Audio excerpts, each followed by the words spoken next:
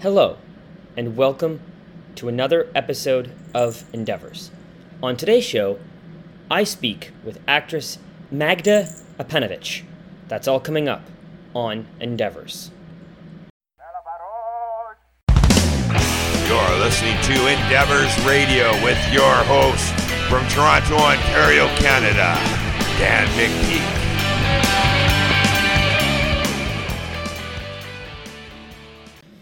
If you're an actor working in Vancouver, chances are you've either been on a CW show or a sci-fi show.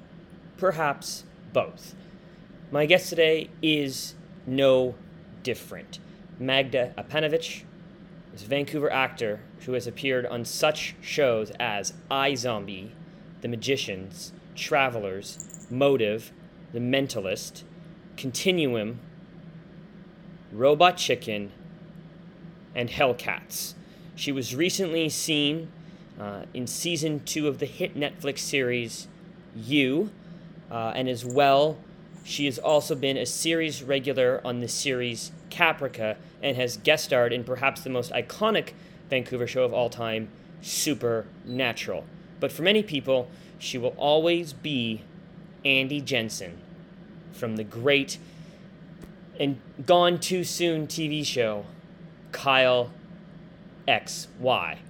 And as she talks about her connection to Kyle XY goes back to one of her first film appearances in The Butterfly Effect, written and directed, both The Butterfly Effect and Kyle XY, written and directed by Eric Bress and J. Mackay Gruber. Other films Magda has appeared in are Slither, The Green Inferno, and her latest film, Volition, which is a great time-bending adventure thriller. Initially, I was only supposed to talk to Magda for about half an hour. We ended up taping for over an hour. And then we talked about for at least another 20 minutes off air. I gotta say that this has been one of my favorite interviews I've done, at least since I've done in quarantine, if not ever. I just found Magda to be so down to earth and genuine, and she shared so much and was so generous with her time, which is all you can really ask for. As I said, her new film is Volition, which was released on July 10th. But beyond that, we just talk a lot about Kyle XY, because I had to, Supernatural, You, and the Netflix experience, LA versus Vancouver. She spent a year abroad in Poland when she was 15. It was a very charming and wide-ranging interview. And so I'm going to shut up, and I'm going to bring you my conversation with Magda Apanowicz. Cut my hair because it was here and damaged, and I dyed my hair and it was really bad. And so I kind of went at it and went way too short. So now I can't do anything with my hair, but at least it doesn't look like janky as shit. Fair. It's just like too short. What's the most exciting thing you've been able to do in quarantine? Do what I love doing, which is nothing, and watch true crime. There you go. Yeah. How about you? What was your favorite? Has been your favorite thing? Yeah, I've been watching a lot of. I just rewatched all of Monty Python. Been watching his Dark Materials. Well, I guess that's true. I have been watching some old school movies I never watched before, like ones that I always wanted to watch. Mommy Dearest, Whatever Happened to Baby Jane. Those were really big ones I had always wanted to see because of the whole Joan Crawford thing and knowing she's a psycho mom. But I know you had a Netflix experience. You were on the second season of You. I Um, was. what was that experience like?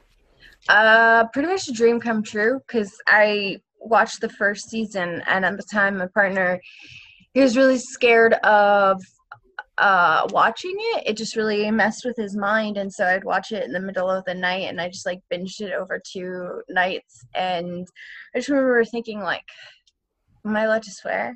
Oh yeah. Like I was just thinking, fuck man, like why can't I be on a show like this? And then like a couple months later I get this audition for You, and I had to like make a double take. I just like, I'm sorry, what? And then I got it, and I had to make another double take, like make them tell me again, I'm sorry, you said I got it. I was really excited. And then like just everyone there was so nice and creative and cared so much about their jobs and their characters. And I've worked on many sets, and that doesn't always happen. Like people are not always like all about their characters. It's more about how cool they are.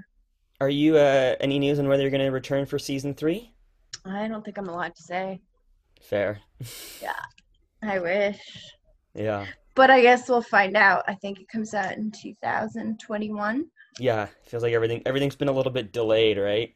Yeah, what a weird time. How are Yeah. you feeling with it? Like, how are you dealing with COVID-19? All right. I mean, I was in Toronto, and then once everything started shutting down, I just flew back home to Victoria and just been holed up here for the last 4.5 months, I guess. It's so weird. Yeah, my ex, he kept trying to get me to move to Victoria, and I've been to Victoria. I've shot a movie in Victoria. I can't do it. There's something about it that just makes me want to go insane, like Alice in Wonderland insane, like down a rabbit hole. It's interesting because, I when we graduated high school, like all of us just left. Like we all just like, okay, we're done with Victoria. Yeah. Because, it's bigger than a lot of cities, but it's like if you're from Vancouver or Toronto, it's small, right? Yeah. And now a lot of us are coming back.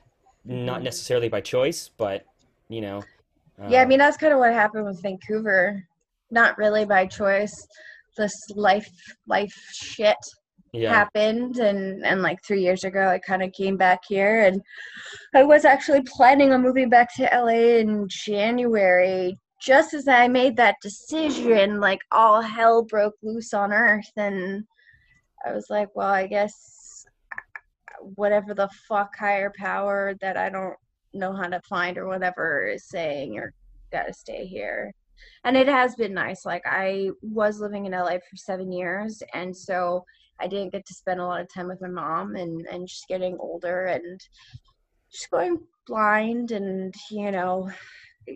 knowing how to cook and eat and clean is not really her skill set. And so I've been able to kind of be a homeless bum on my mom's couch and help her do all that stuff and cook for her and kind of clean the house and help her with like getting rid of hoarding, also realizing I'm a bit of a hoarder and trying to get out of that. That's really hard. Yeah. You Um, seem like from your background, it seems like you probably are very like OCD clean. I wish. No, I'm in my parents' basement, so I just sort Is of it cold? it's Victoria has been incredibly windy. Okay. I don't know what's going on, but like it's the middle of July and we're all wearing sweaters and it's like 12, 13 degrees out. Jealous. It's weird. It's just I have weird. 2 fans going. I have the door open and it feels like it's 85 degrees or Wow. 90 degrees. Wow. I Yeah, guess that's, what is that in Canadian terms? 20. like if it yeah, 90 degrees is like 28, 30, yeah. Yeah, yeah. In Toronto it was like 35 and then there's going to be thunderstorms all next week.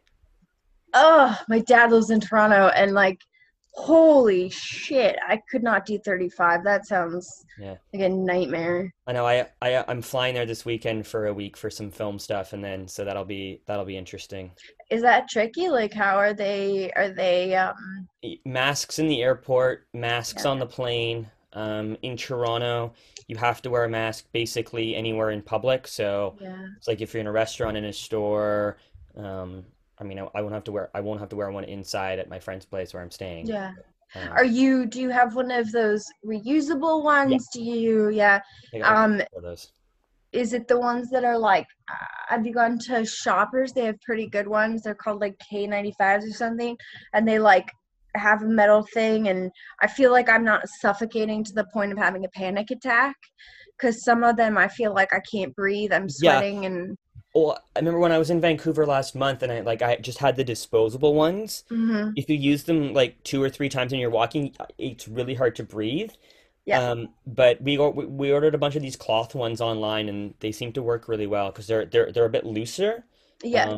but they still cover your mouth. So Yeah, that's what I was talking about the Shoppers Drug Mart. I don't know why I'm pointing as if you could see my table.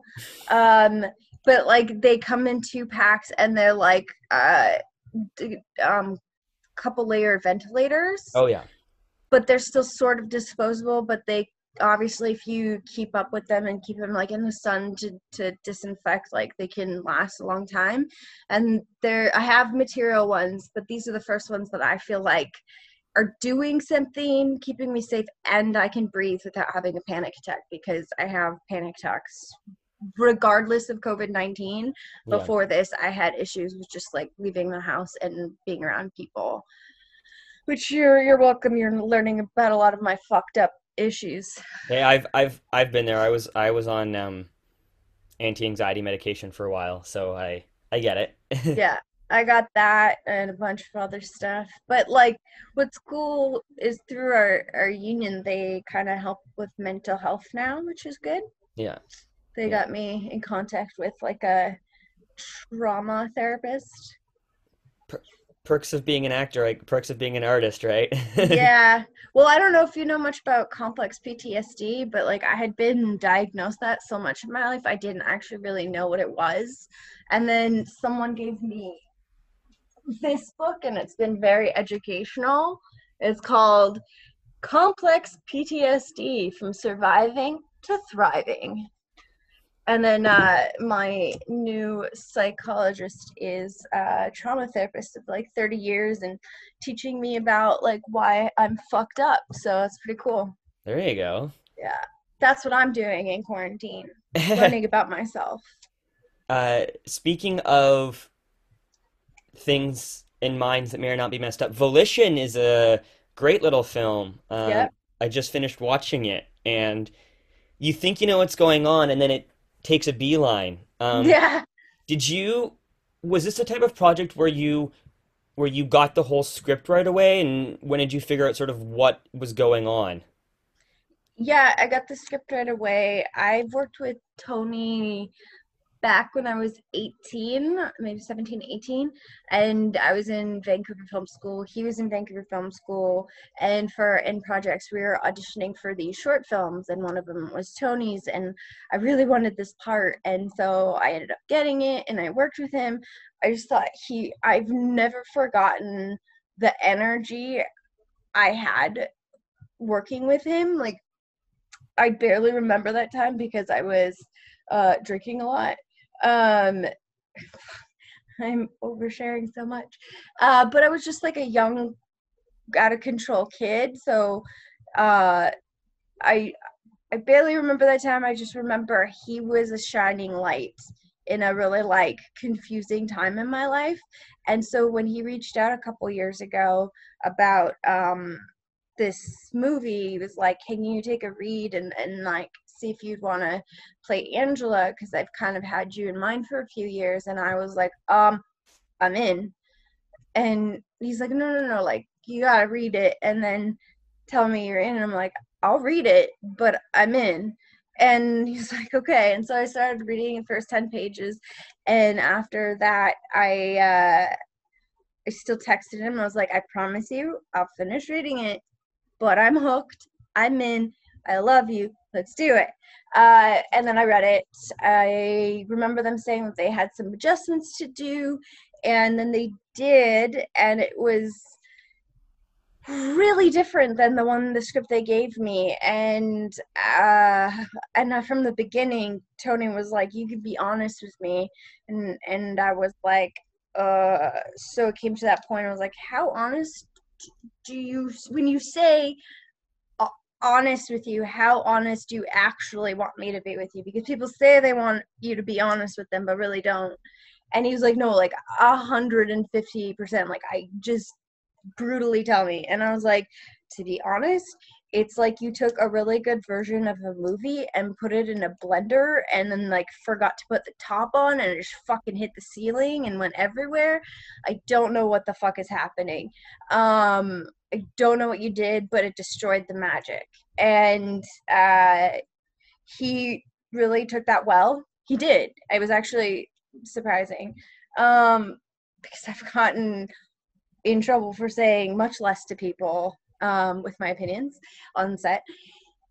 I'm trying to be professional. And he then went back to his brother and they were talking about it. And I remember they did some more adjustments and came back and they were like, here's the script.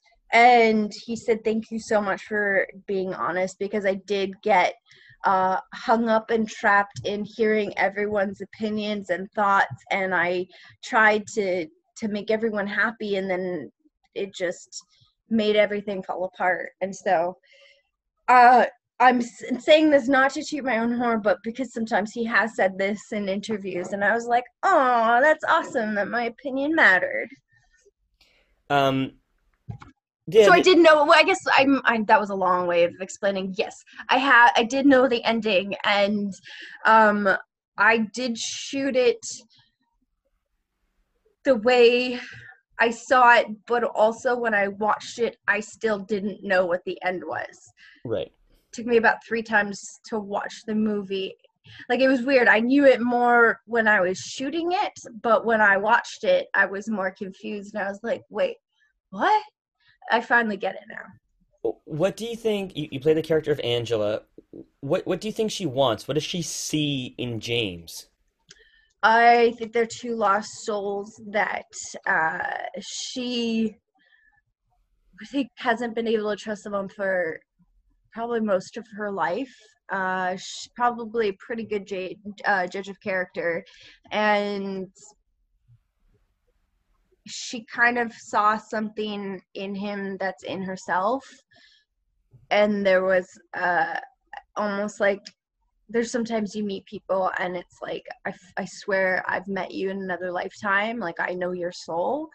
And for some reason, we just blindly jump in and trust that feeling, no matter how jaded someone is. And I think that's kind of what happened. And they were just, I've definitely seen a lot of people who have been lost souls and they find another lost soul, and it either they thrive or they suffocate each other. And I do think it's possible to sometimes heal with another broken soul, and that's, I think, what happened in this case. But yeah. You know, you alluded earlier to a higher power that you can't find, and this film deals a lot with free will versus destiny and choice and fate, and is everything, set in stone. What do you think about that philosophical idea? How much power do we have? Yeah, I think that's probably what's the best part about the movie and best part of the ending, is because it's really your choice to decide that. Was it destiny or was it his choice? And I constantly battle this. Like, my entire life I've been so head thinky and all this like existential thinking, like since I was 10 years old, where my mind was breaking and I was like, what am I even contemplating all the time? But I want to believe that there's a higher power. I don't know if it's necessarily that concept of there's a heaven or a hell. as someone once kind of explained it to me, like they made it, the way that they explained how they saw higher power, like made me cry in a way that I was like, oh my God, I hope that's true.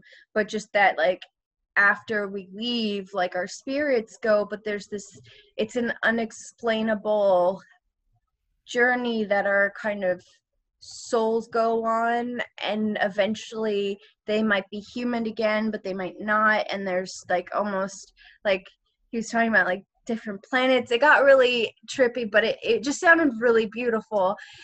And so sometimes I think about my life in the fact that so many unbelievably amazing things have happened, so many things that I dreamed of happening, in terms of like even when I was a kid and like The Secret came out and it was like hokey, but that's also how my brain was. Like I thought about the things that I thought about, maybe just because I have obsessive compulsive personality.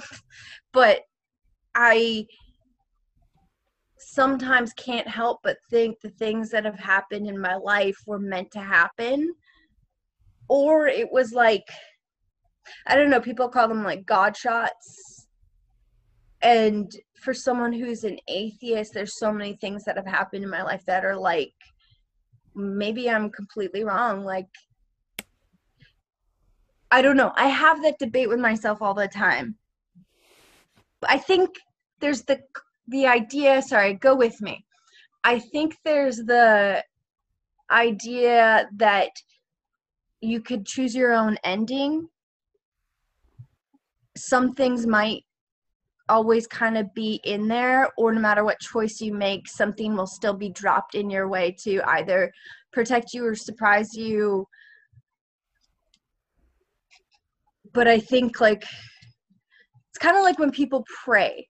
They pray for help, but you can't really pray for help. You can only ask for like the strength of something to help you, but you have to do the work. Right. I guess I don't know how to explain it. I don't know if I answered that in any way, because it's such a complicated question, and a question that I never want to like offend people of what they believe, because none of us are right and none of us are wrong, and no one actually knows the fucking truth. So I never want to be dogmatic. The character of James, there's a plot, or there's a character description that he's a bit of a clairvoyant, and your character Angela, when they go back to his apartment, makes a comment sort of about how it could use a woman's touch, and I think she's very good at reading people. What do you think? How much can we learn about people right after meeting them, or their surroundings? And how good are you at reading people? Yeah, fuck. Feel like I have thought I was a really good judgment of character, but then other times people have told me that I have really bad judgment of character. At the same time, I don't think so. Like, I meet someone and I feel like right away I get a vibe. Like, I know if I'm going to connect with them or not. I'm going to know if they're going to understand me, even if they don't understand the words I'm saying. They get just my spirit.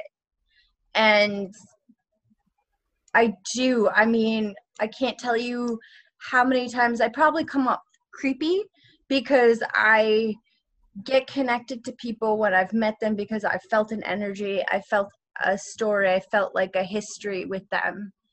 And so then I try to make friendships with them, and I'm very awkward at making friendships. So You've done a lot of sort of sci-fi-esque themed projects. There's this Caprica Continuum, Kyle XY.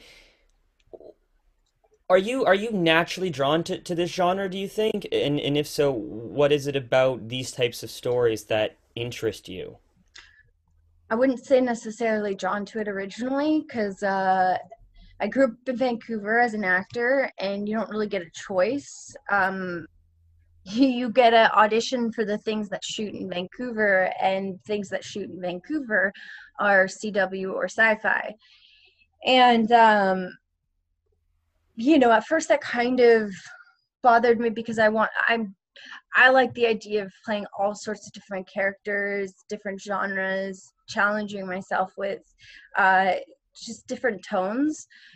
But I do think that growing up in Vancouver and being an actor in sci-fi stuff has been a really good like training school, because I teach young adults just adults beginners acting now, and I know that when I give them scenes that are scenes that are often shot in Vancouver, they have to do with post-apocalyptic zombies, this, that, the other thing, and everyone has this like inability to somehow connect to that because they seem like that's so far-fetched.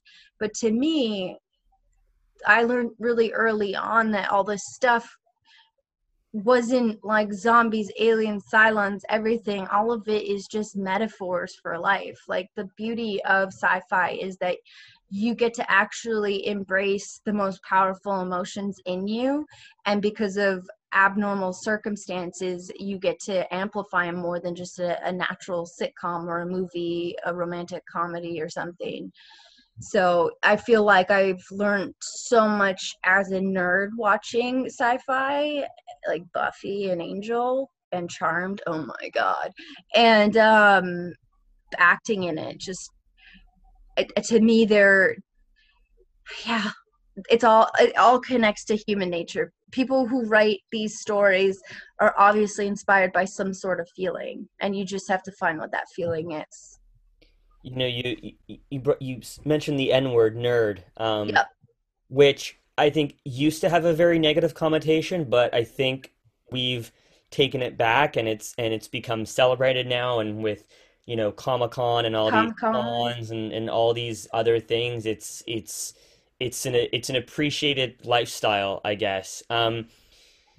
What do you enjoy about that? Not only being a nerd yourself, but also someone who has been in these projects and has sort of experienced the fan culture as a performer.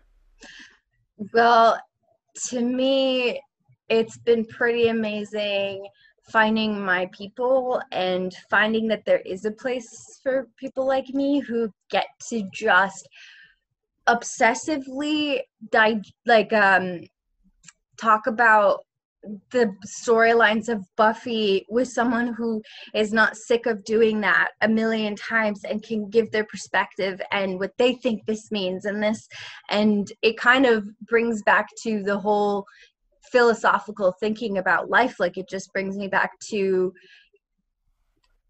life in general and our thoughts and our feelings and how people see the world. And by identifying as a nerd and loving certain shows, you get to I feel like you get to express yourself in a way that sometimes maybe you don't even know what's going on inside.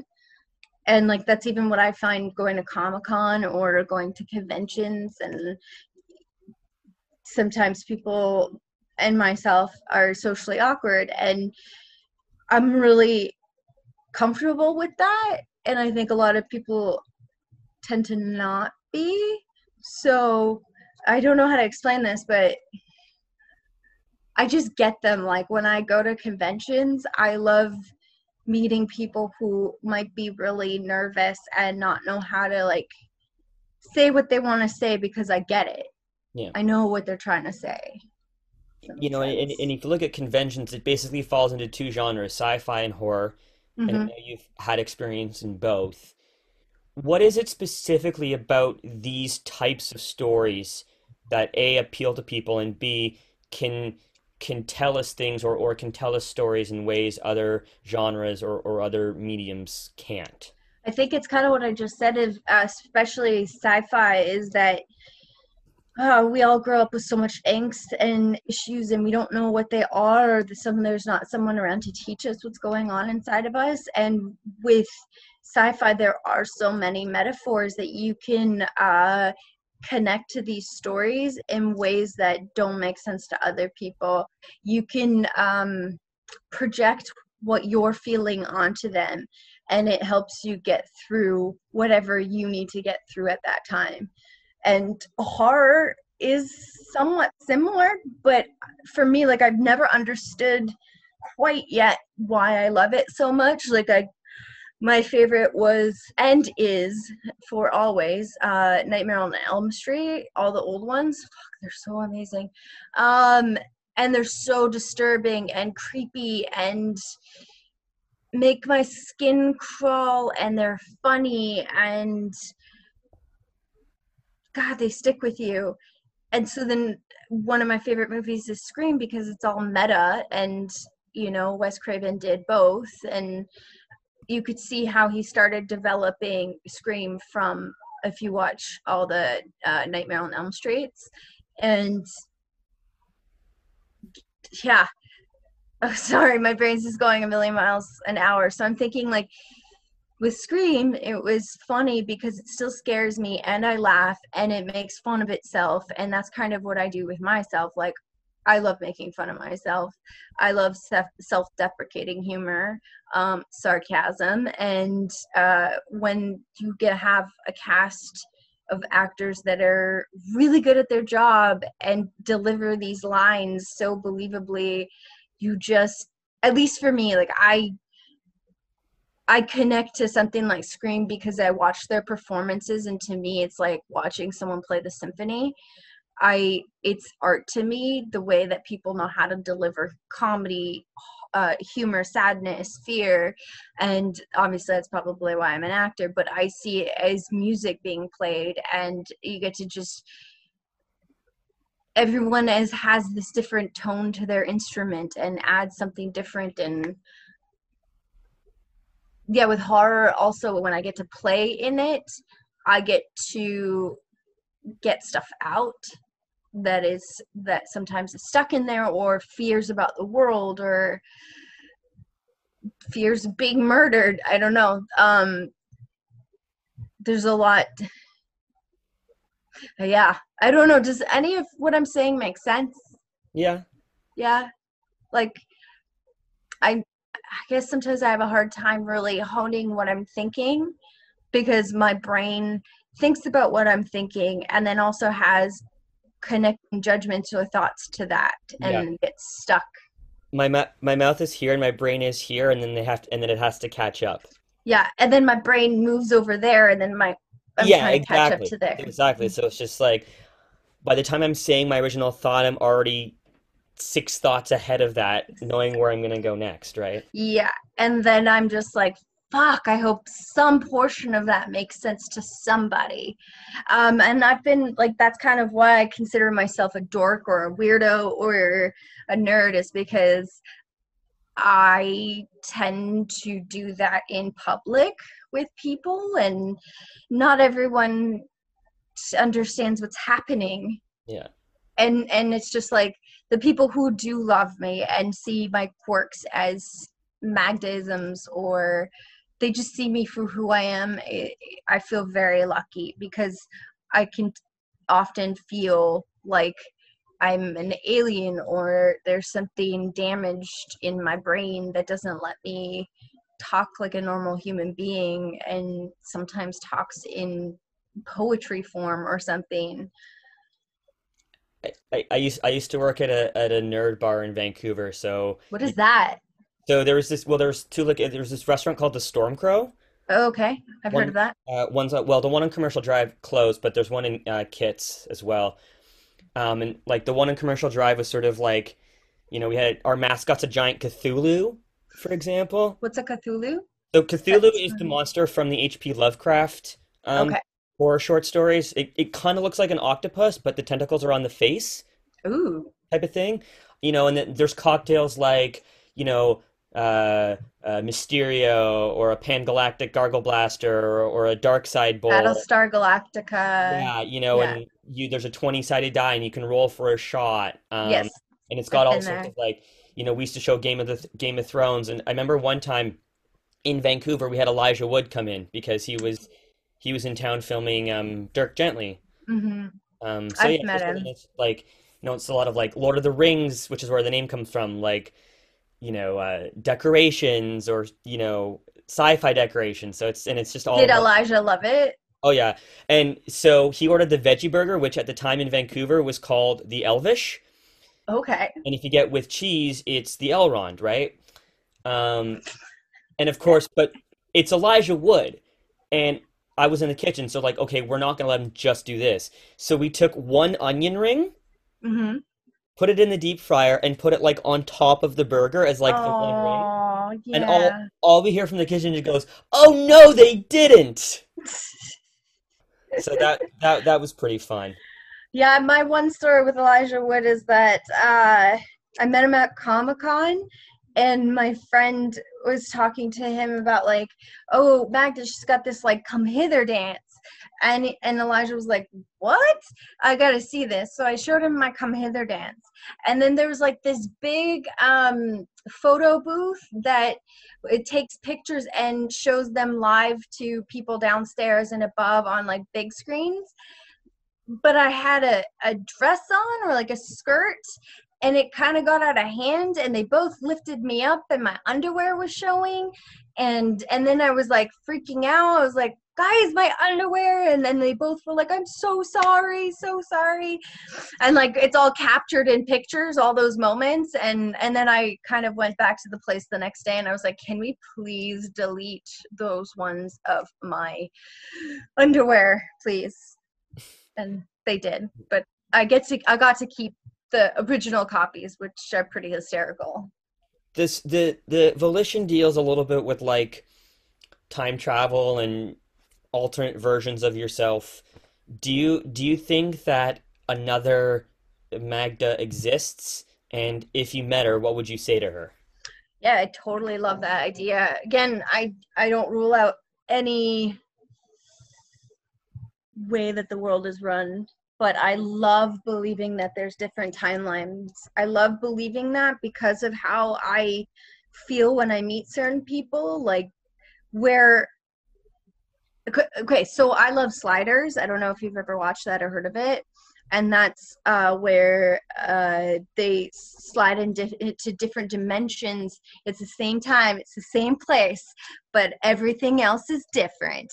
And like you're the same person in terms of like your body exists here, but there's always something different in those societies. Or like, for instance, one timeline was they didn't have penicillin existing yet, or Hitler had never happened, or it's a world of shrimp. But I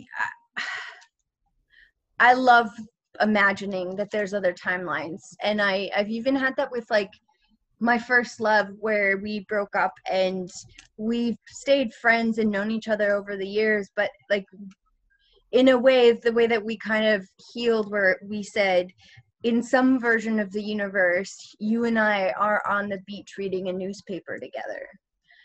And so I like to think about that when I think about loss, when I think about missing certain people, or feeling like friendships I used to have aren't in my life as much as they used to be. I like to believe that they're in a different timeline hanging out. Yeah. Um, we we mentioned how you've done a lot of sci-fi stuff, and of course, I think like a lot of Canadians, I first became aware of you as Andy Yeah. in Kyle XY, which uh, that became such like an institution. I know it was only 3 seasons and it should have gone longer, but it I think it's become something else after it aired. What do you make? First of all, what was it like being on it, and what do you make of that show's legacy and sort of its place in Canadian pop culture over the years? Well, I love the people who remember it because the people, I mean, that was my favorite role of all time. It was, I remember reading the breakdown, and I told my boyfriend at the time, I was like, holy shit, this is fucking me. Like, this is me. I talk with my hands. I'm this person. And I remember when I went in and auditioned for it, they wanted me to come in the next day, and I had already auditioned in front of the producers and everything, and they asked me to come in the next day to do it. And I already have like petrifying fear of auditions, so I was like, why do they want me to come in again? Oh my god, please no. and apparently I found out later is because they just didn't believe I could do it again. They thought my performance was a fluke, which is a big compliment. And I remember the first day when I realized that I was playing someone who had cancer. I thought that that was a very scary thing to do because there are a lot of people who are suffering through cancer, and to make jokes about it is a very dangerous line to dance on. But once I really just understood, it was something the director said the first day, which I don't remember what, but it just clicked in my head, and I realized who this girl was fully. Like that, like these jokes are because she's scared. These jokes are to help her make it normal and somehow, or to not feel like she's hiding a part of herself, that she's being able to live to the extent that she can forever, however long she can. And I found that to be a really big honor to play, because that kind of humor, finding a reason why someone acts the way they act, is obviously the joy of being an actor. And then I also found out later on that that part was kind of written based off of me. Oh, really? Yeah.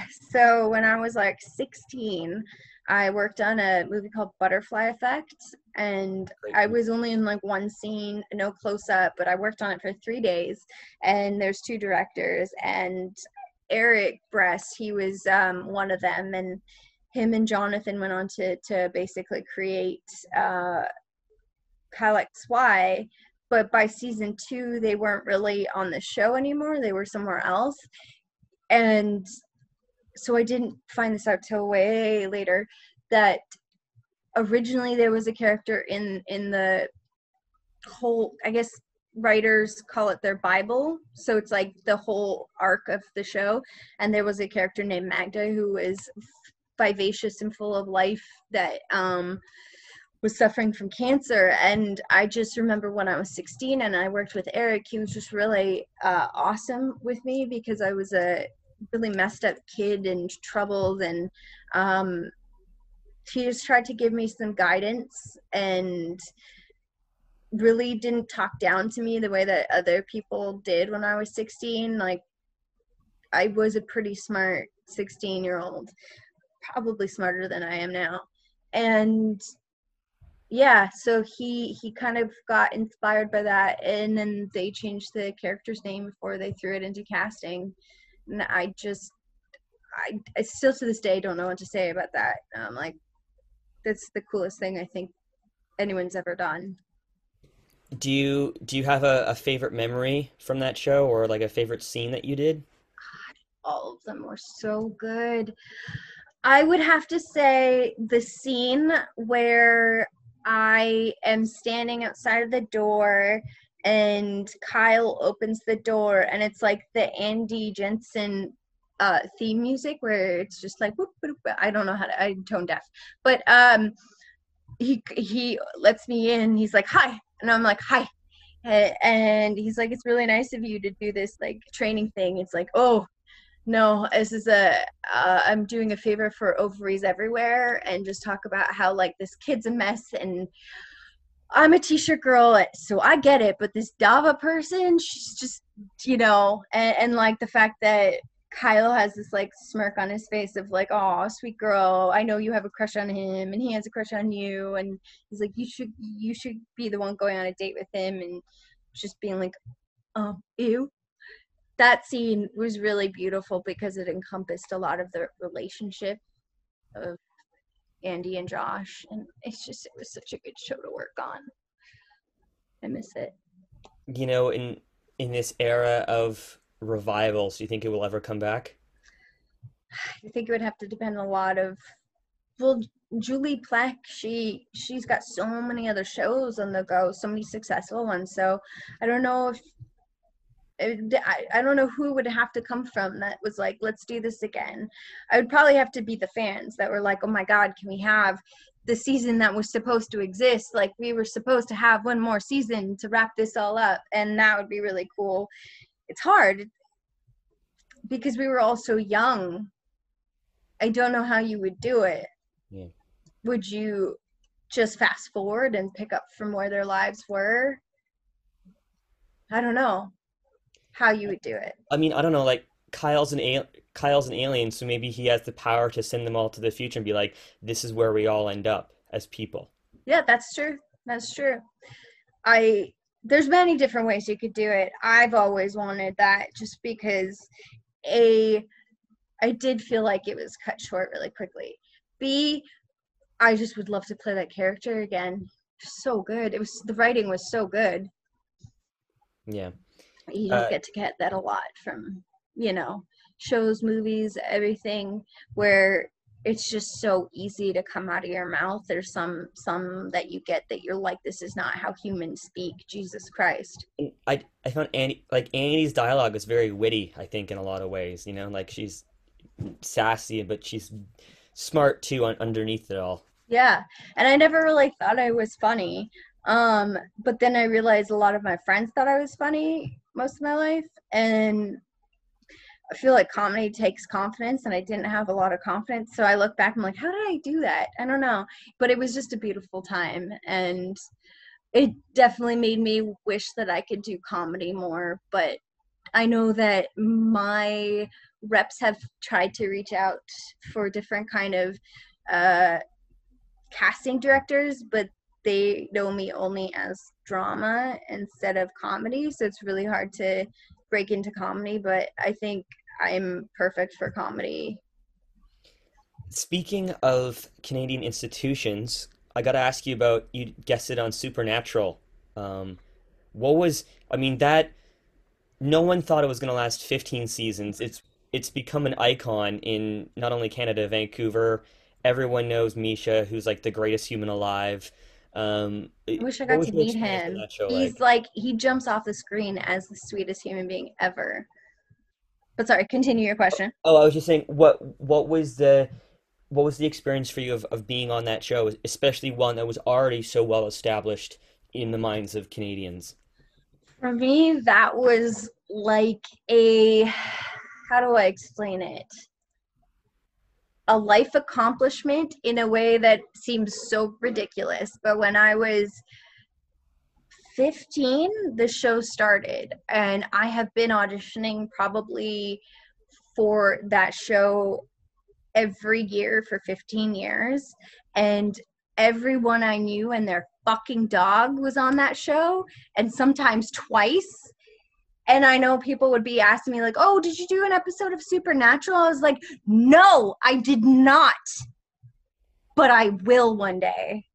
I promise you. Like, it was just like, I need to finally be one of the Vancouver actors that are on this show. Why have I not been on this show?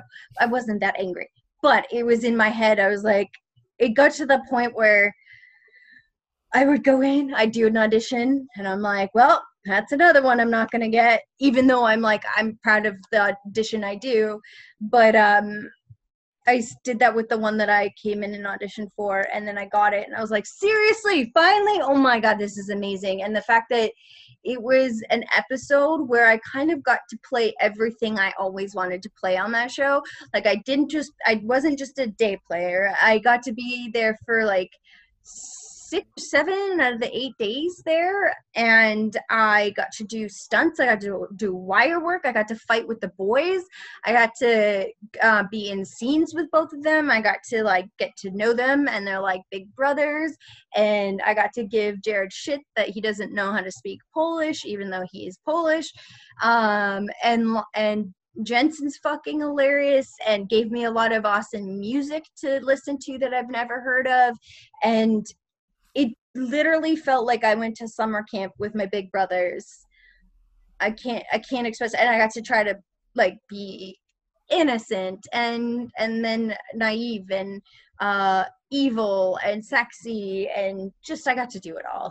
And special effects and dream come true. I literally wrote this really long letter to the casting directors that have known me since I was 15, and I was like, oh my God, thank you so much for everything. I know this seems like a ridiculous thing to be so happy about, because it's been a show that's been on forever, and it's a nice little cheeky show, and it's not like I'm getting to be on a like Oscar winning show. It's just like there was something that meant so much to me internally to be on that show. And the fact that everyone was so amazing and the experience was better than I could imagine, because I was terrified that they knew each other so long, and it was like this ongoing relationship that everyone had, but I was welcomed very like easily, and they made sure to like include me, and it was just I wanted to touch on the Polish thing because I know when you were a teen, you got to spend a year in Poland with your uncle. How did that help you think, not only as a person being in this culture, but also as an actor? What did you learn from that?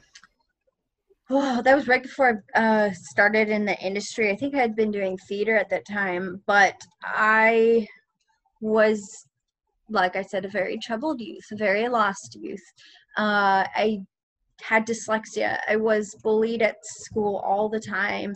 I didn't know where I belonged. I didn't know what my future held. And I got like my arm broken doing a sport, and like I remember when I was in cheerleading practice, the girls would like push me when the coach wasn't looking, and then they like I got kicked off for smoking weed, and even though all of them smoked weed, they still were narcs, and so I got kicked off, and I was like, fuck this all, fuck it all, and I dropped out of high school and I moved to Poland, and I found huge confidence in myself by being there. Like I got probably more lost and also found myself. I got to have more life experiences. I had a family that was really stricter than I thought. Like they wouldn't let me not go to school. And well, not that I wanted to go to school, but they wanted me to also study. And I was like, oh, I didn't actually plan on studying. I just planned to go to school. And they were like, no, no, no, you have to study. I went to kind of get the culture and understand where I came from. And I learned how to cook with my aunt. I got to learn how to do bigos and pierogi and borscht. And I would milk cows before school for my cereal in the morning, and eat my cereal with warm milk, and get the eggs from the chickens. And I learned about skinheads and didn't realize that I was dating one, and that was scary. I ended up in a skinhead bar, and I was really young and just kind of, well, drunk all the time. But I all of a sudden realized that everyone in this one particular bar had shaved heads, combat boots, leather jackets, and I was like, I think this is a skinhead bar.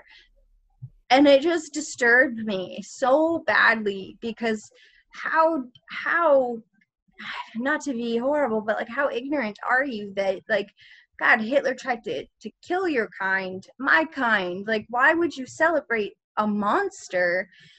It's such a example of if misplaced angst and information, and it was very educational in seeing how other people live, even as a woman being in Poland, the way that they treat women.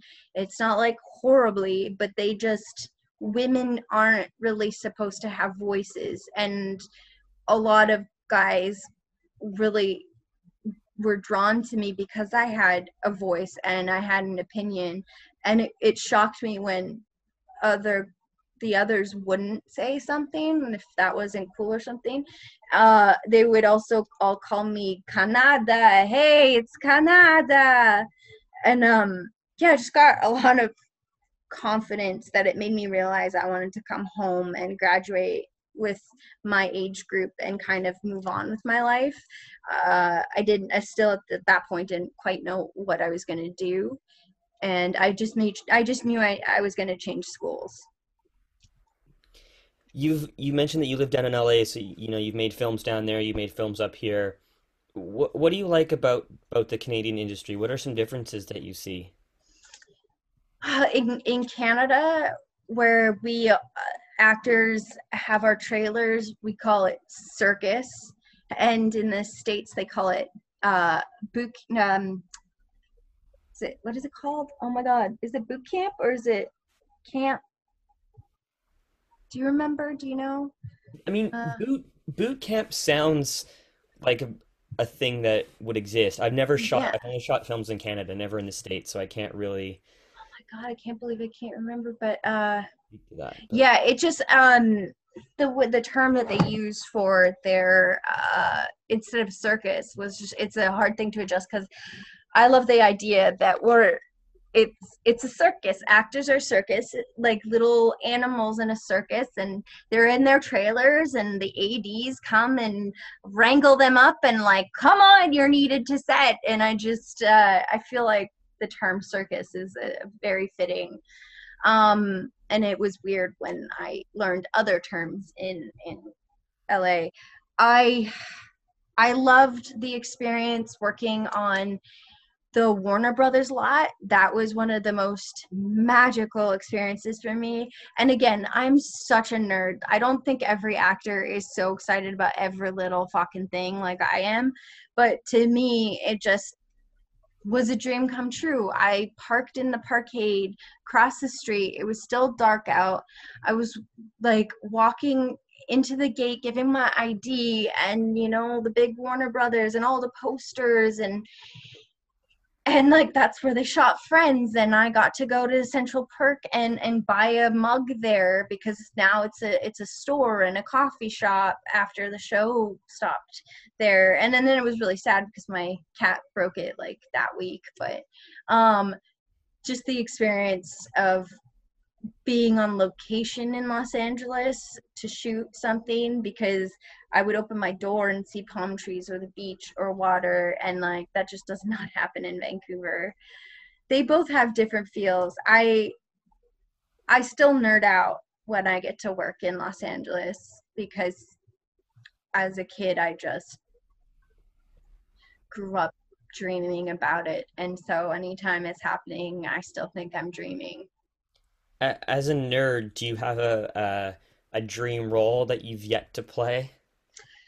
Uh, I came close in Continuum as an assassin, but I'd like to play one of the kinds of superheroes. I'd like to play something like uh, along the lines of Buffy in terms of uh, a, a woman struggling in the world to find her own strength, but doesn't realize she has a voice, and to physically be able to show strength and vulnerability.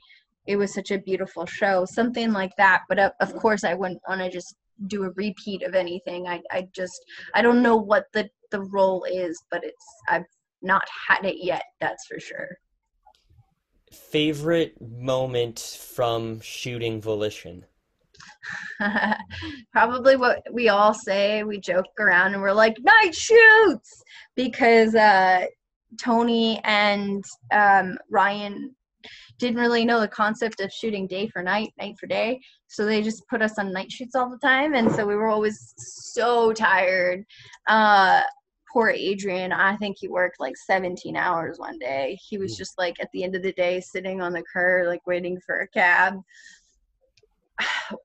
That is a show that's very difficult to say what was favorite memory. I would say maybe the days that I was shooting with all the cast.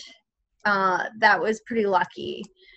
I would go and visit on days I wasn't working and watch them act, and I felt really lucky to be a part of just I'm like the only woman in that boys club, so it was pretty awesome to work with some people I think are powerhouses.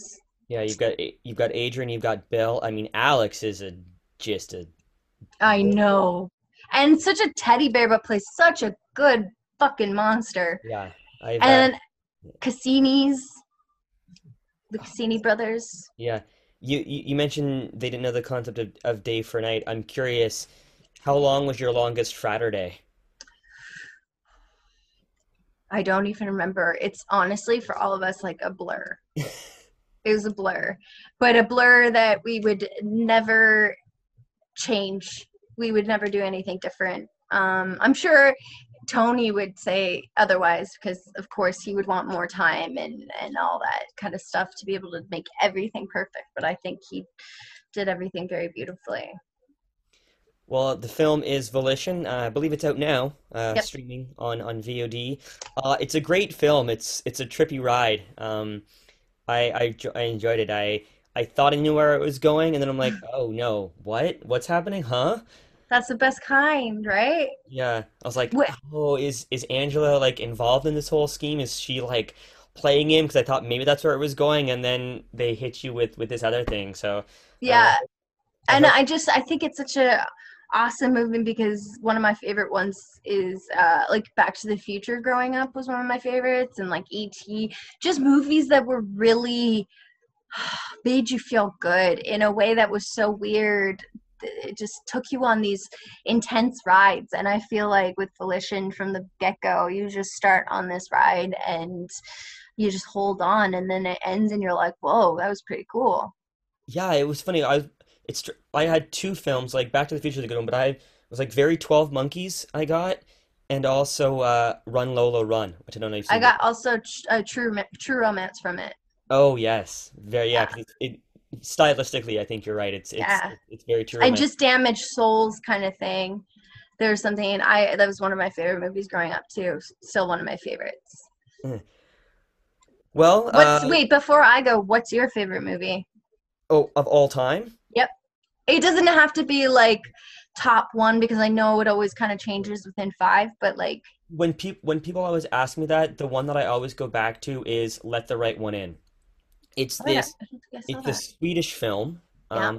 They remade it in the States as Let Me In, with Chloe Moretz, but the original Swedish version, Die Roten kommen in, Let the Right One In, based off a book, it is amazing. I It's remember about hearing about it. it's about a bullied boy, and then he discovers like he befriends this girl who's really like this vampire, Yeah. um, who was like she's with her protector, but they have to like find blood, and then she's maybe not really a female. Like it's this whole Whoa. thing. It came out in 2008. It's a very very well made film. Like Yeah. plot, stylistically, acting, that, and I always have a soft spot for Juno as well. I know it's a standard answer, but No, that's a good one. Yeah, yeah, I could see that. That's kind of how I feel about my Back to the Future answer. But there yeah. are a lot of people they're like, Juno, can't beat that. Do you got Um, do you have a favorite movie of all time? Back to the Future, Yeah. the Did you trilogy, and also True Romance. did you see Josh Gad's Reunited Apart? No. So Josh Gad was doing this thing on YouTube called Reunited Apart where he was reuniting the cast of his favorite movies. So Okay. the first one he did was The Goonies, and it was just going to be a one-off. Um, Yeah. but it got a lot of like everyone loved it, so they needed a second one. And the second one he did was Back to the Future. So Can they you had send me this? Do you have my info? Could you email that to me? yes.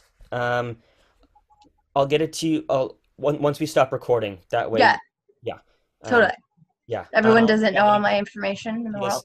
does. He does Splash, Lord of the Rings, Gosh, yes. um, The Good Son. Ghostbusters, and then he ends with Ferris Bueller, which is amazing. Oh, you're talking about all the things that he did. I thought you were just listing movies you loved.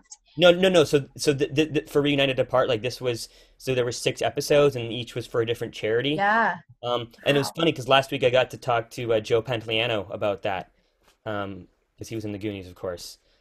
Yeah. Um, Don't know his name, but I've seen the Goonies. Was yeah, he the main guy? he plays Francis Fratelli. He's one of the Fratelli brothers. Okay. I don't know their see like Goonies is one of those ones where I feel like it's more boys Yeah, club.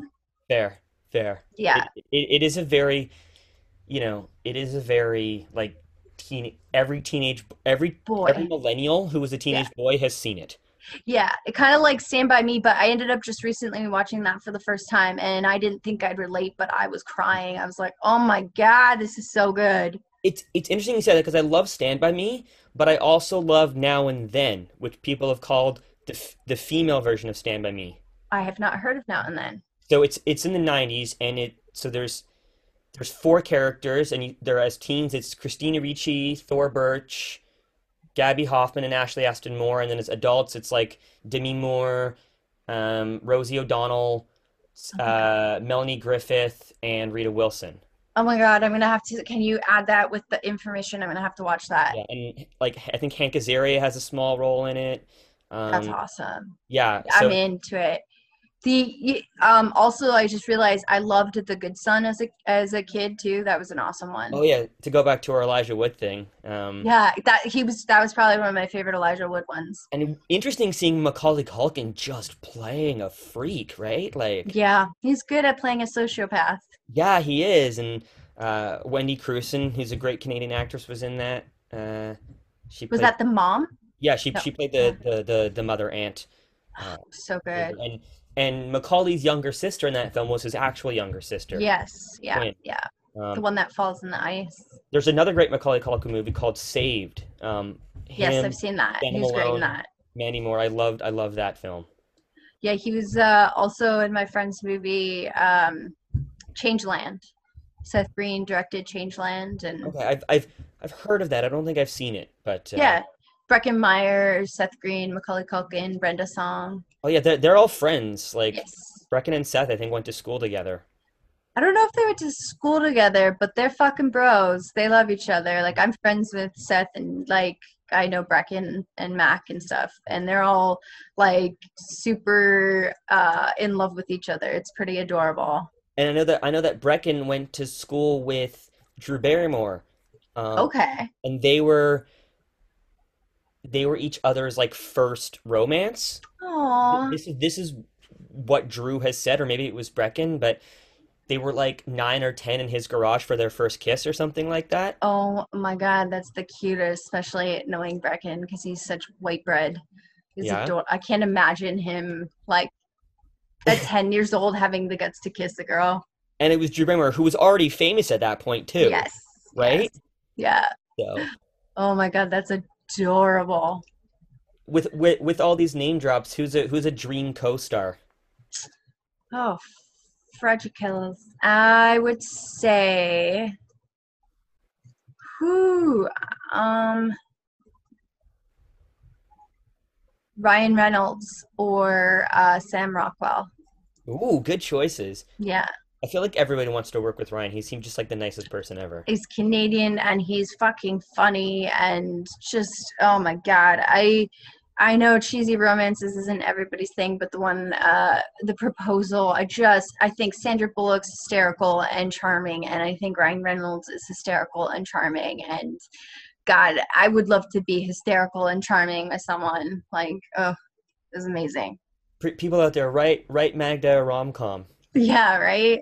Uh, Put me in Ryan Reynolds, which I look like a 12-year-old next to him.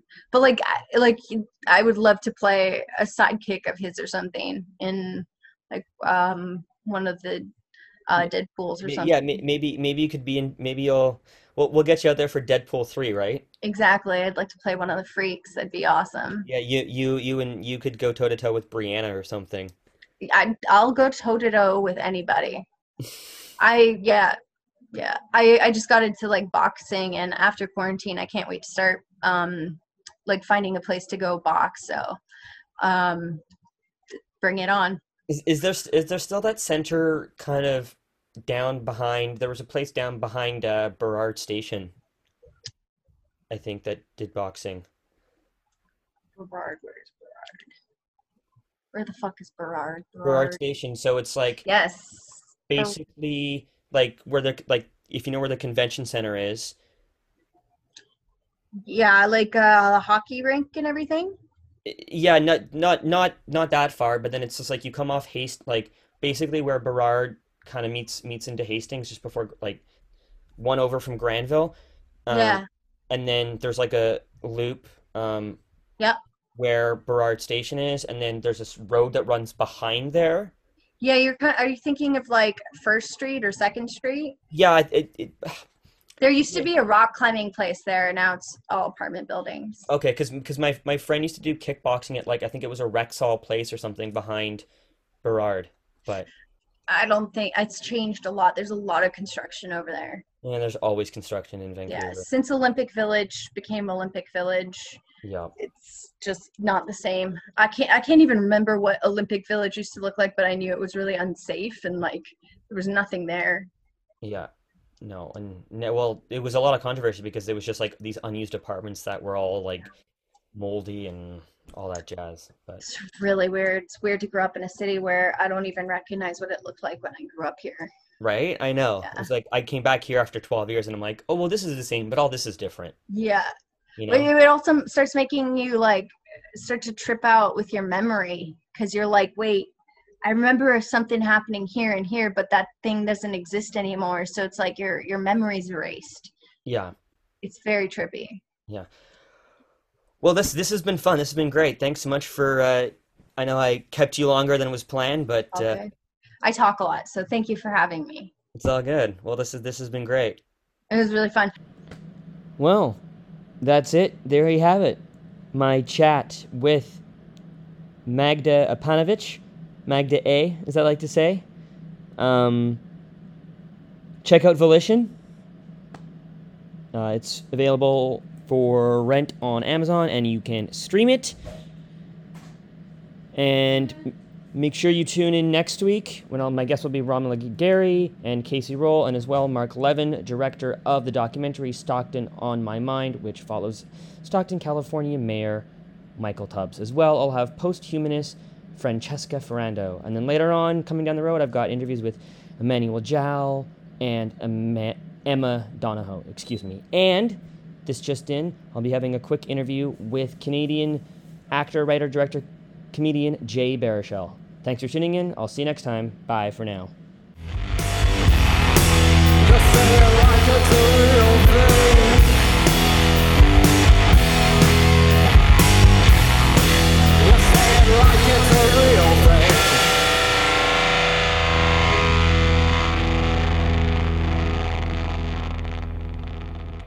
Artists like to have a lot of sex.